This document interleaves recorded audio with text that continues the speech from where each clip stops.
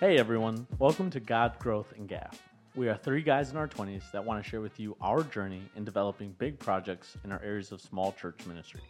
Join us as we DIY our vision for the future and how we can help ministry leaders dream big on a small budget together. I'm Nathan. I'm Josh. And I'm Dylan. And we are glad to have you here. What is up, y'all? Welcome back to episode 5 of Triple G. Hey, today is a fun topic. It's something that I think in ministry, it's probably the most rewarding part, our favorite aspect, and it is conflict. Yeah. Oh, yes. The best part about what we do. Fun times. Today we're going to be talking about how it affects the staff, how it affects the volunteers, how it affects just the church in general. We know that conflict is something that every church deals with, that every person deals with. And if you're not having conflict in your church, you're doing something wrong. Right.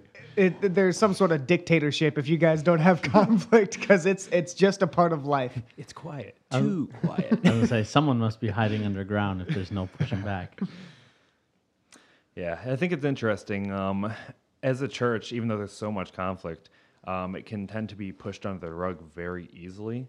So with this episode, our goal is to kind of eliminate the taboo and just go right into it and not be afraid of this topic that is just so often shied away from. So one of the reasons behind conflict, I feel like, is it kind of goes back to what we were talking about last episode as well. How everybody has their own strengths and weaknesses, and everybody also, in the same aspect, has their own like personality traits, and they're all drastically different. Where if you have this team that sometimes their weaknesses will they can't find their strengths and weaknesses, or even if like a leader just doesn't understand them properly, this can very quickly lead to volunteers being misunderstood or feeling misunderstood, or even leaders getting frustrated just because there's no understanding. And I just think there's some natural growing pains, right? I think as people, we desire always to just be around those who are like us, who think like us, act like us, everything like us. So when we are, like we talked about last week, put in a team where we are seeking out different people with different strengths and different gifts and abilities, there's just those natural growing pains in which we're not going to agree with one another, and then we're going to fight and bicker. And so I think getting to Dylan's point as well, it's just one of those where we want to address what it looks like, one, in saying that conflict is normal and that's okay, but also understanding that if we can see where the root of it comes from, it's easier to kind of maintain balance and address. Yeah, I think I want to ask you guys the question. Do you think that it's more likely for conflict to happen depending on two people with different strengths and weaknesses, or two people with the same? Ooh, that's an interesting one, actually. I would probably say with the same strengths and weaknesses, only because at least when the people have different strengths and weaknesses, if they're both aware of that, it's easier to kind of put those emotions aside of why are they doing it like this and why are they acting like that, when they realize that, wait, they're not like me. They do things differently. Whereas I think if two people have the same strengths and weaknesses, then it's like, why would you do it like that? That's not how I do it. Yeah. That's so wrong. And we become the ultimate rulers of the way that we do things, right? And so I would imagine that if people have the same strengths, there's probably more conflict. That's just me, though. Yeah, it obviously depends on the situation, but that's an interesting point, how like even as leaders, we can sometimes see people who like have the same weaknesses as us specifically, and be like, wait a sec, why are you doing that? But we fail to realize, oh, it's just because they're fairly similar to us. Yeah. And just kind of, it's an eye-opening thing, and it's kind of a look in a mirror sometimes. Yeah, I think even in our own office, the people that we're most like are the ones that we often butt heads with, and so it just further proves our point that we're making. And yeah, I think that conflict arises a lot, obviously, when people are different, because exactly like you were saying, if and we talked about this last week, but if I'm much more detail oriented than everyone else, then I'm going to get annoyed when a small detail isn't done. But in the same way, if I'm dealing with someone who's also super detail oriented, but they're detail oriented about slightly different things, or they want different things in those details, then that's where the conflict's going to arise. Because it's the little things that no one cares about at all. But though me being with a person of the same personality type, we're going to butt heads on those small little details. And we're going to lose the big picture, in the weaknesses of like, hey, this little, this candle on this table does not matter if it's in the middle or on the left. No one's going to come to Jesus more, whether where that candle is. But it's all, you need those things in order to make a church work. But that's, I think, a lot of times where the biggest conflict is depending on two people of the same. Because when you have two people who are different, then, like you were saying, it's going to be, oh, well, I wouldn't have done it that way, but we're different. So, right. Yeah. I think there's just more grace when there's differences within the strengths and weaknesses, which again goes back to what we talked about, why we need each other.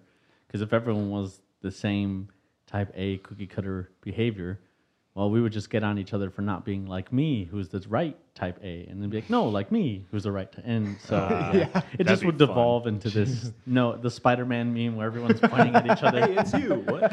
Yeah.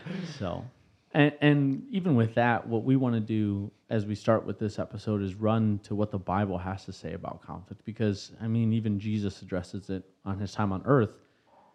He was not blind to the fact that we, even as believers, as followers of Jesus, would have conflict with one another. He knew that, these things will arise. He created us, so he knows us. And so we wanted to read from Matthew chapter 18. We wanted to start in verse 15. And we just wanted to share with you just some of what Jesus shares when other believers are sinning against us or are having conflict with us, and just how we can approach it. And so, starting here in verse 15, it says this: "If your brother sins against you, go and tell him his fault, between you and him alone. If he listens to you, you have gained your brother. But if he does not listen, take one or two others along with you, that every charge may be established by the evidence of 2 or 3 witnesses.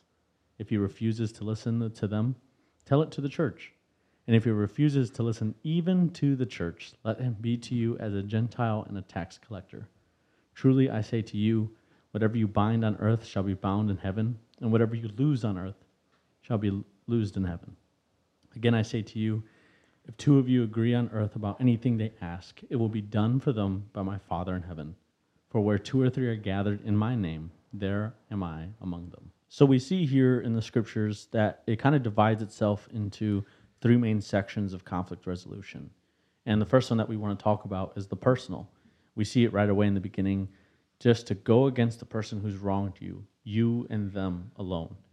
And so what I think for this church especially, it's important for us to recognize, whether you're a member of the church or a leader of the church, whatever it is, when you see a situation, you actually have to do something.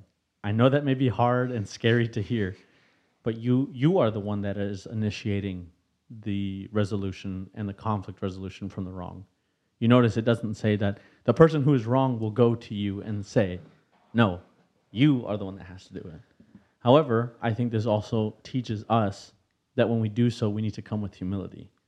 I once heard when there was a conversation going on about correction and conflict resolution, the one thing you never want to do is say, you did this and you did that and you made me feel, but instead, approaching it with saying, when this happened, I responded this way. When this happened, I felt this, and I received it as that. That way, one, it's disarming rather than attacking, because I think when we have to approach conflict, we're not trying to add fire with fire. What we're trying to do is resolve the solution so that healing can actually take place. And so this first step that we're looking at here scripturally, when we deal with conflict, when we have to face these situations, one, you got to be the one to do it, especially if you're the one that's wronged. You just have to pull up those big boy pants and you'll have to approach the situation with humility, saying, hey, this is where I felt wronged. This is what I understood, and how can we improve from that? And we see here that Scripture tells us that if they receive that, then you have gained your brother back, right? When we take that posture of humility, we are the ones inviting them back into a relationship that will be restored and resolved and even stronger than that. But we also see, unfortunately, what happens if they still reject that, which takes us to our next point. Right. So the next part he talks about is bringing witnesses. And this, I feel like, is best approached if you have somebody who's not partial to the situation, or otherwise it can just get a little too friends against friends, and nobody will actually listen to you because it's, hey, this is just your friend. Of course they're going to back you up in anything. Right. So it's important for them to realize that whoever you're with is partial. It's also important for both people not to just like gang up on the other person per se, Yeah. but literally is just there to be a witness and make sure that the two people who originally were involved with the conflict are not going to just go after each other, because things can get emotional very, very quickly. And I feel like that's another reason why it would be important to have a witness there, is just to diffuse any sort of emotions. But sometimes even this doesn't work, because people are people and everybody's human and everybody's stubborn sometimes. So that brings us to our next point. Yeah, I have something quick to say on your point, Dylan. okay. Is what reminded me is not too long ago there was a conflict that happened, and it involved you, and basically, don't want to go into details or anything, but it was just a misunderstanding, and Yeah. instead of Dylan talking to the person, I called them up, and it was something that that we messed up, and it was a small little thing that we messed up, and all we had to say was, hey, I'm sorry, that didn't go as planned. And it was completely fine. It Right. went completely fine after that. But for a while it was like, oh, is this person gonna leave the church? Is something terrible gonna happen? And it's a lot of times it's just that third party who is not involved with the situation but knows what happened on both ends and just says like, hey, our bad.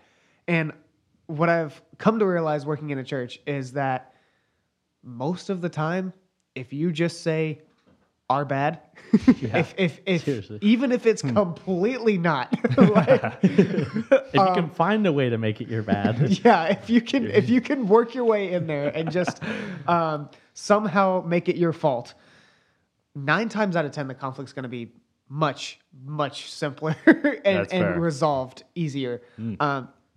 Even if it's someone that completely is wrong, Fair. even if someone lost their mind about something, if it was even two congregants kind of talking, and if we can make a way to say our bad, it's going to be resolved. And I know that a lot of times that we don't want to do that because we're way too proud. But honestly, who cares? Like if it's gonna make the congregation more complete and holistic, if it's going to ease a conflict, if it's going to keep people in the church, keep them in the Word of God, if all we have to say is we're sorry and that you're right, I'm gonna sleep at night knowing that That's 100% true. I don't care if I'm right or wrong. And there's 1,000 million relationship and marriage books that talk about this same thing. So it's not a new concept, but because we're human, because we are so utterly not humble, it's so hard for us to say our bad. But if we're speaking on behalf of the church, we do wrong every single day. Oh, yeah. And I think too, even to that point, like when you are dealing with these situations of conflict, when you are willing and do the hard work of embracing humility, it's really disarming to the other person then that they wouldn't, hopefully they wouldn't respond to humility with more hostility, right? Like, Yeah. like when you yourself are willing, whether you're in the wrong or not, take that stance to just say, you know what, I'm going to see where I was wrong. I'm going to see what I needed to do better or improve or whatever it is. When you take that stance and you approach that to whoever it is that's dealing with that, one, they're going to notice that you're approaching them with humility. They're going to see it. It's really hard not to see it, especially, again, in the height of emotions. But two, it's hopefully going to, in turn, encourage them to make the choice to say, you know what, I also need to approach this humbly. And so even, especially for mediators, if you are the one being asked to be a mediator, I'd even encourage you from the get-go to start with humility from the get-go and say, listen, I'm here looking to bring peace for both of you. Mm-hmm. I'm not here, if a resolution for one person works out and not for the other, that's fine. No, you want to seek a healthy resolution for both people because that brings about the humility that both people will want to need as well. But sometimes that's not possible. Right. And we truly hope, and I would say 90% of the time, it does work out that way, right? Yeah. But sometimes it doesn't. And I think Jesus' last point here in Matthew 18, we don't ever do really as a church to bring people up, in front of the entire congregation. We don't ever really hear about that. And I don't necessarily think it needs to be in front of everyone on a Sunday morning. Because if I'm going to be honest, if I'm new to a church and if I walk in just to check out this whole God thing and I see Brother Jebediah has committed adultery, Brian going to that church. So, Run! Yeah, I'm running far away. That's literally airing dirty laundry right there. Yeah. And so I think a lot of times, this meaning of in front of the church can be in front of the board. It can be in front of staff. It can be in front of a select group of people who are very rooted in their faith that need to bring up this person and say, bro or sis, you're going down a bad trail. We've tried to talk to you. We've tried to fix this, but something's going wrong. And, I think sometimes that can work, and we hope, that's the last step. We hope that, hey, if you're actually having an intervention with this person, like something better be fixed. But sometimes that doesn't work, and if a person feels too hurt by the church, if a person feels too angered, towards a situation that happened or whatever, and that doesn't fix it, I've heard of a term called divine subtraction, and our pastor has told us about this, and it's essentially like if there's a person in your ministry who is just being so hostile to everyone, and a person who thinks that they're the only right person in the church and that only their needs matter, and they decide to leave, we don't want to turn anyone away from church. We don't want to turn anyone away, especially from the gospel. But if a person feels so angry, and we've tried to reach out to them, we've tried the personal and the with a witness and with a group of members of the church, and they still are just so angry that they want to leave, sometimes that's a good thing. And it's not ever a good thing if they want to leave the faith. That's a terrible thing. Yeah, right. But if they just want to go to the church down the street because we're not fitting their vibe, okay. It's not a terrible thing if our church or if your church doesn't fit everyone's I think just culture. culture. Yes. Yeah, that's a good word for it. I didn't want to say vibe again. Yeah. Fair. But if your specific church, maybe you guys do hymns every single Sunday and everyone wears a suit. And if someone is so angered by that and they come in with holy jeans and they want to sing the newest Elevation album and they're just causing a terrible ruckus in your church and they leave, sometimes that's a good thing for your ministry because they're going to find the church down the road that has a congregation of 15,000 people and they have their own coffee shop, and great, because they're going to find where they belong. And in the same way, if you're a church that, who cares if you wear shorts on a Sunday, and if the pastor wears a t-shirt and someone comes in complaining about the haze and the lights and Which never happens, by the way. no, that's never once happened. I've never heard that ever. And if someone comes in complaining about that, and again, if they're causing so much conflict and they leave, sometimes that's not a bad thing. And again, I know we've said this, but we don't want to turn anyone away from the faith. Right. But if there's people who are so adamant about their specific set of Preferences. needs and preferences, it's not a bad thing if that person is not a part of your congregation. Yeah, and even you saying that reminds me of the ending of verse 17. 17b, it says this, and if he refuses to listen even to the church, let him be to you as a Gentile and a tax collector. And I think when people hear that initially, it's just like, cool, be done with them, be away with you, like get away from me. That's, who are you to me now? Because you don't want to listen to anyone. But if you stop and reflect on Jesus's ministry, who did he come and still love and eat with and preach the gospel to? Oh, Gentiles and tax collectors. I mean, Nice. even one of his disciples That's is good. a tax collector. And so even with conflict, even with the concept of divine subtraction, the goal isn't to be like, well, if you don't fit our image and our quota and our fill in the blank, you're out. No, the goal is even in conflict, you love to the very end. You say, hey, maybe this isn't for you, but we would love to help you find a place where you believe you would connect better.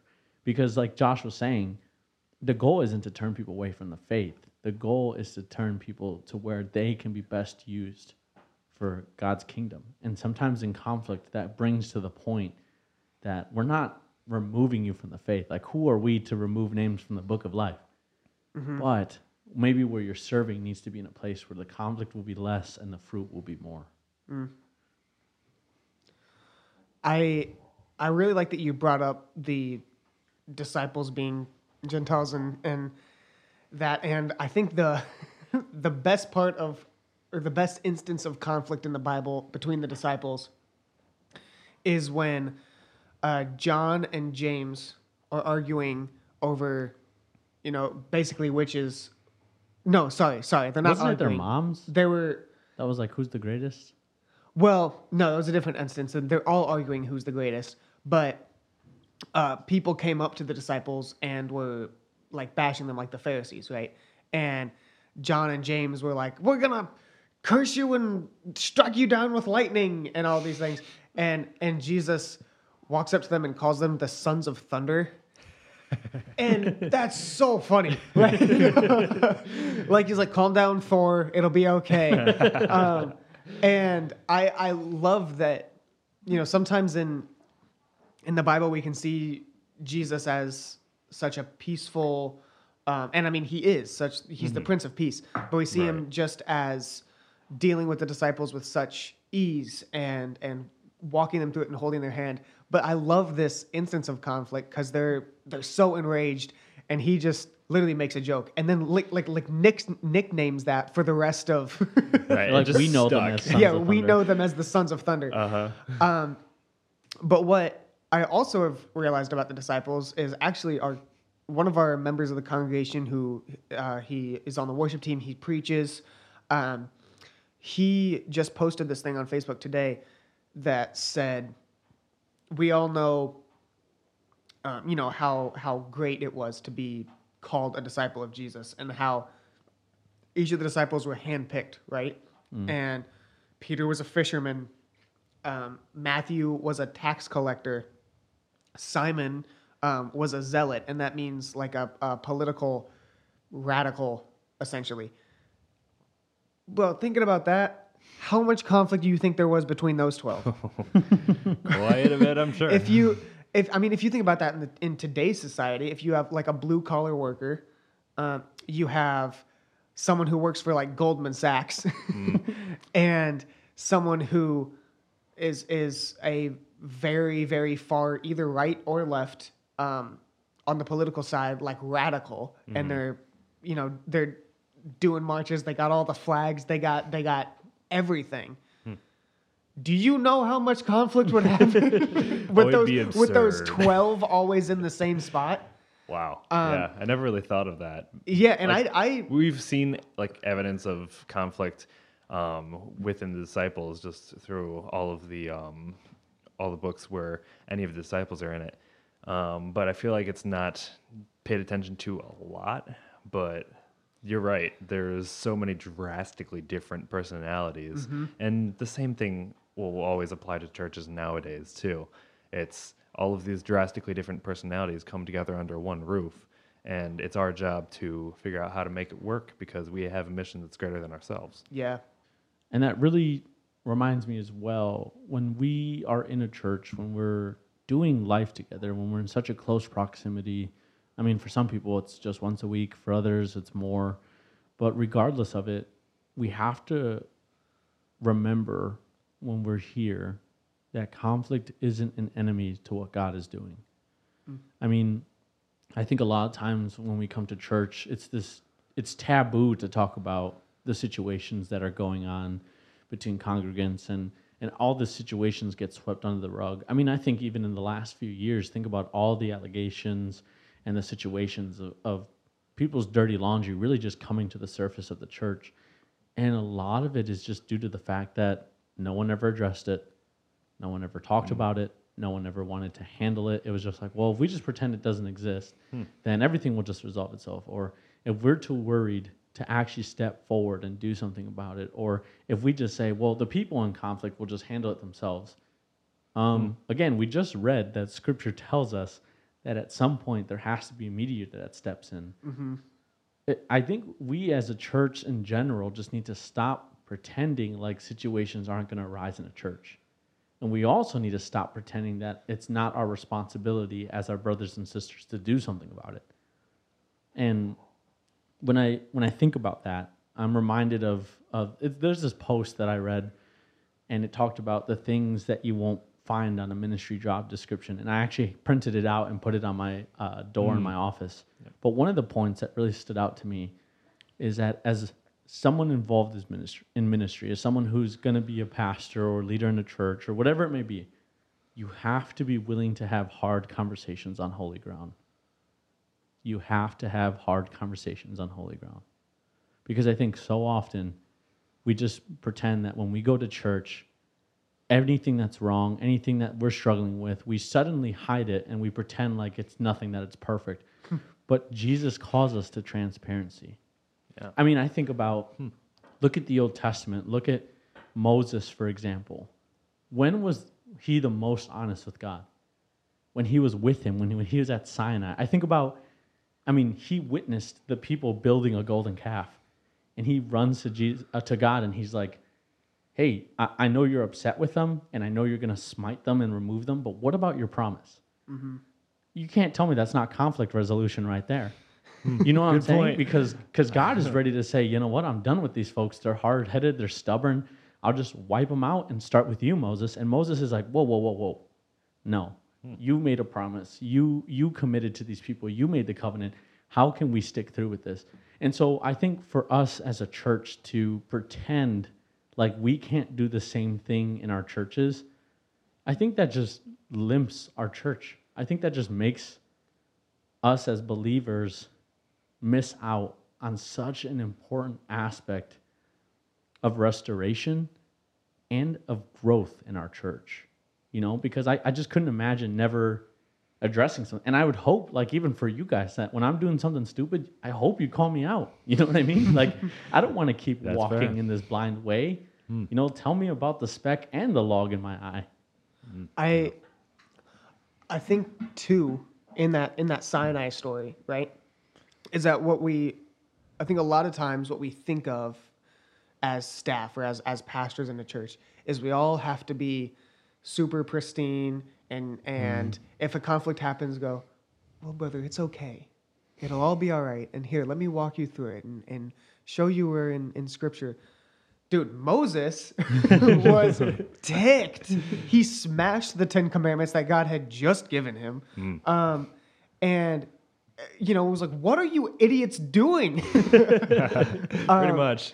And so I think a lot of times we shouldn't necessarily do that. That's Don't 'Cause if we- smash the 10 Commandments, please. Don't smash tablets because iPads are not cheap. the word of the Lord. Nice. So, but a lot of times I think we can look at our congregations and say, "What are you doing?" I mean, a lot of times it doesn't have to be this super Yoda type. They're their young Padawan. It'll all be okay. But sometimes it can be like, "Bro, you know better than this. What are you doing?" Yeah.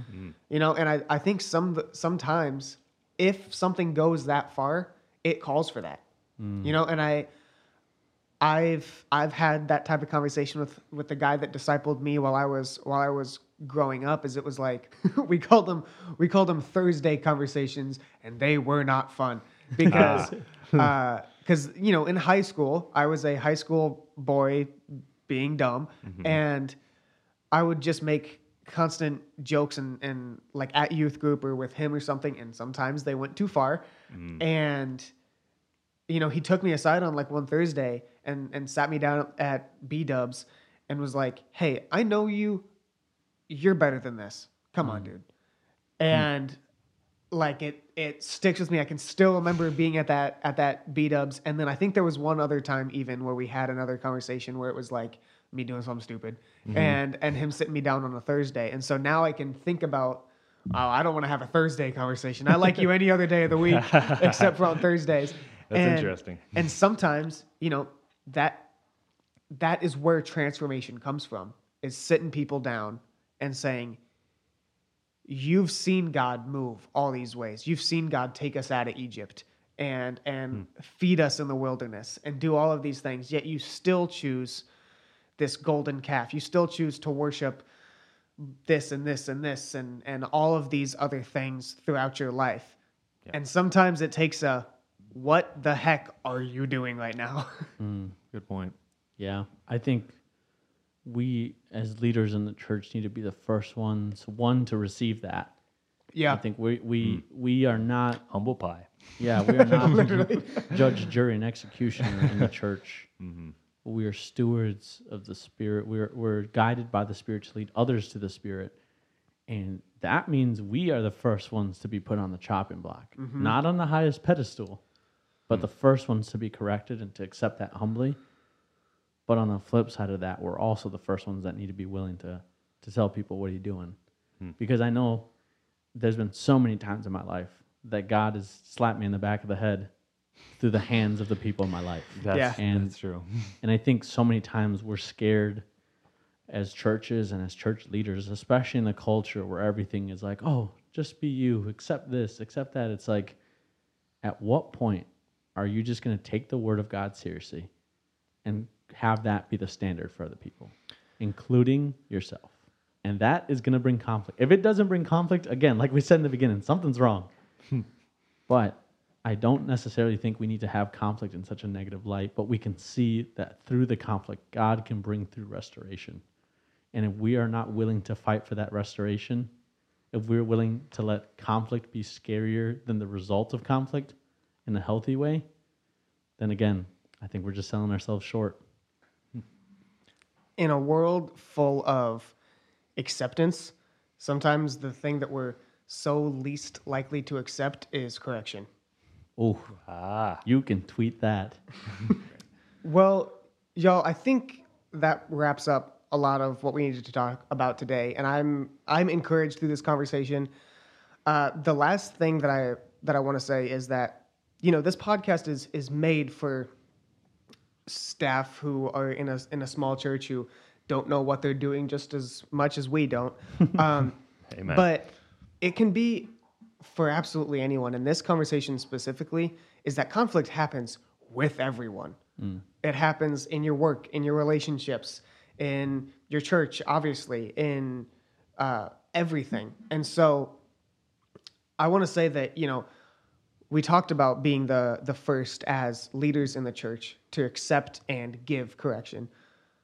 But like I was saying earlier, is who I accepted correction from was not a church staff member. He was a youth leader. And you, if you're, listening and you might not work in a church, but you might just be someone who is a very committed Christian, all of these things apply to you as well. And the people in your life listen to you just as much as they do their pastor. Yeah, that's really good. So just want to encourage, everyone who's listening to be able to receive humbly and to be able to give humbly. And so, with that being said, I want to ask the question of the day, Ew. which is, if you were in a fight with a bear, Ooh. conflict. If you were in a fight with a bear and you could only choose one handheld weapon, but you and the bear had the same thing, Oh my word. which weapon would you choose? Ooh. It really depends on if this bear, since it can wield a weapon, does it have like human traits and can it stand on two legs or? Are you asking like if it's sentient? Yeah, basically. The bear has as much skill with the weapon as you do. It has the right to bear arms. I feel like if that's the case, there's no way to win it. But I guess it's more so the question of how do you want to go out then? In that case, a sword fight. I'm talking Okay. like long sword. Nice. Medieval knight, the 18-foot long massive blades that you see wielded in movies. If you're going to go out fighting a bear that has equal skill with you as a weapon, long sword. I mean, that's a good choice because you don't have to be close to the bear. That's So true. you could still win. I was going to Interesting. say, I think I'm going to choose a bat. That way, like, I don't have to necessarily kill the bear. I can incapacitate it and just knock it out. But if it knocks me out, tough, good life. So, yeah, I think baseball bat, final answer. Okay. I think I would have to choose Mjolnir, Thor's hammer. I never said it had to be an actual weapon. That way I could wield the power of lightning. Hashtag Sons of Thunder. Full circle, baby. Full circle moment. Nice. But I'm telling you right now, if I could fly with that hammer, that bear is done for. But the bear can also fly. Oh yeah, equal skill. Then that's a super dope fight to That see. is a dope fight. Somebody needs to make like a short film on this. Let's do it. All right, y'all. Well, thank you for joining us this week, and we just pray that every conflict that arises in your church, in your life, that you'll experience from now can be treated with humility, and we can see that, like Jesus says, it's inevitable, and that your church isn't messed up if conflict is happening in it. So I'll pray us out of here. Dear Lord, thank you, God, for the ability, Lord, to just have relationship with you, with others.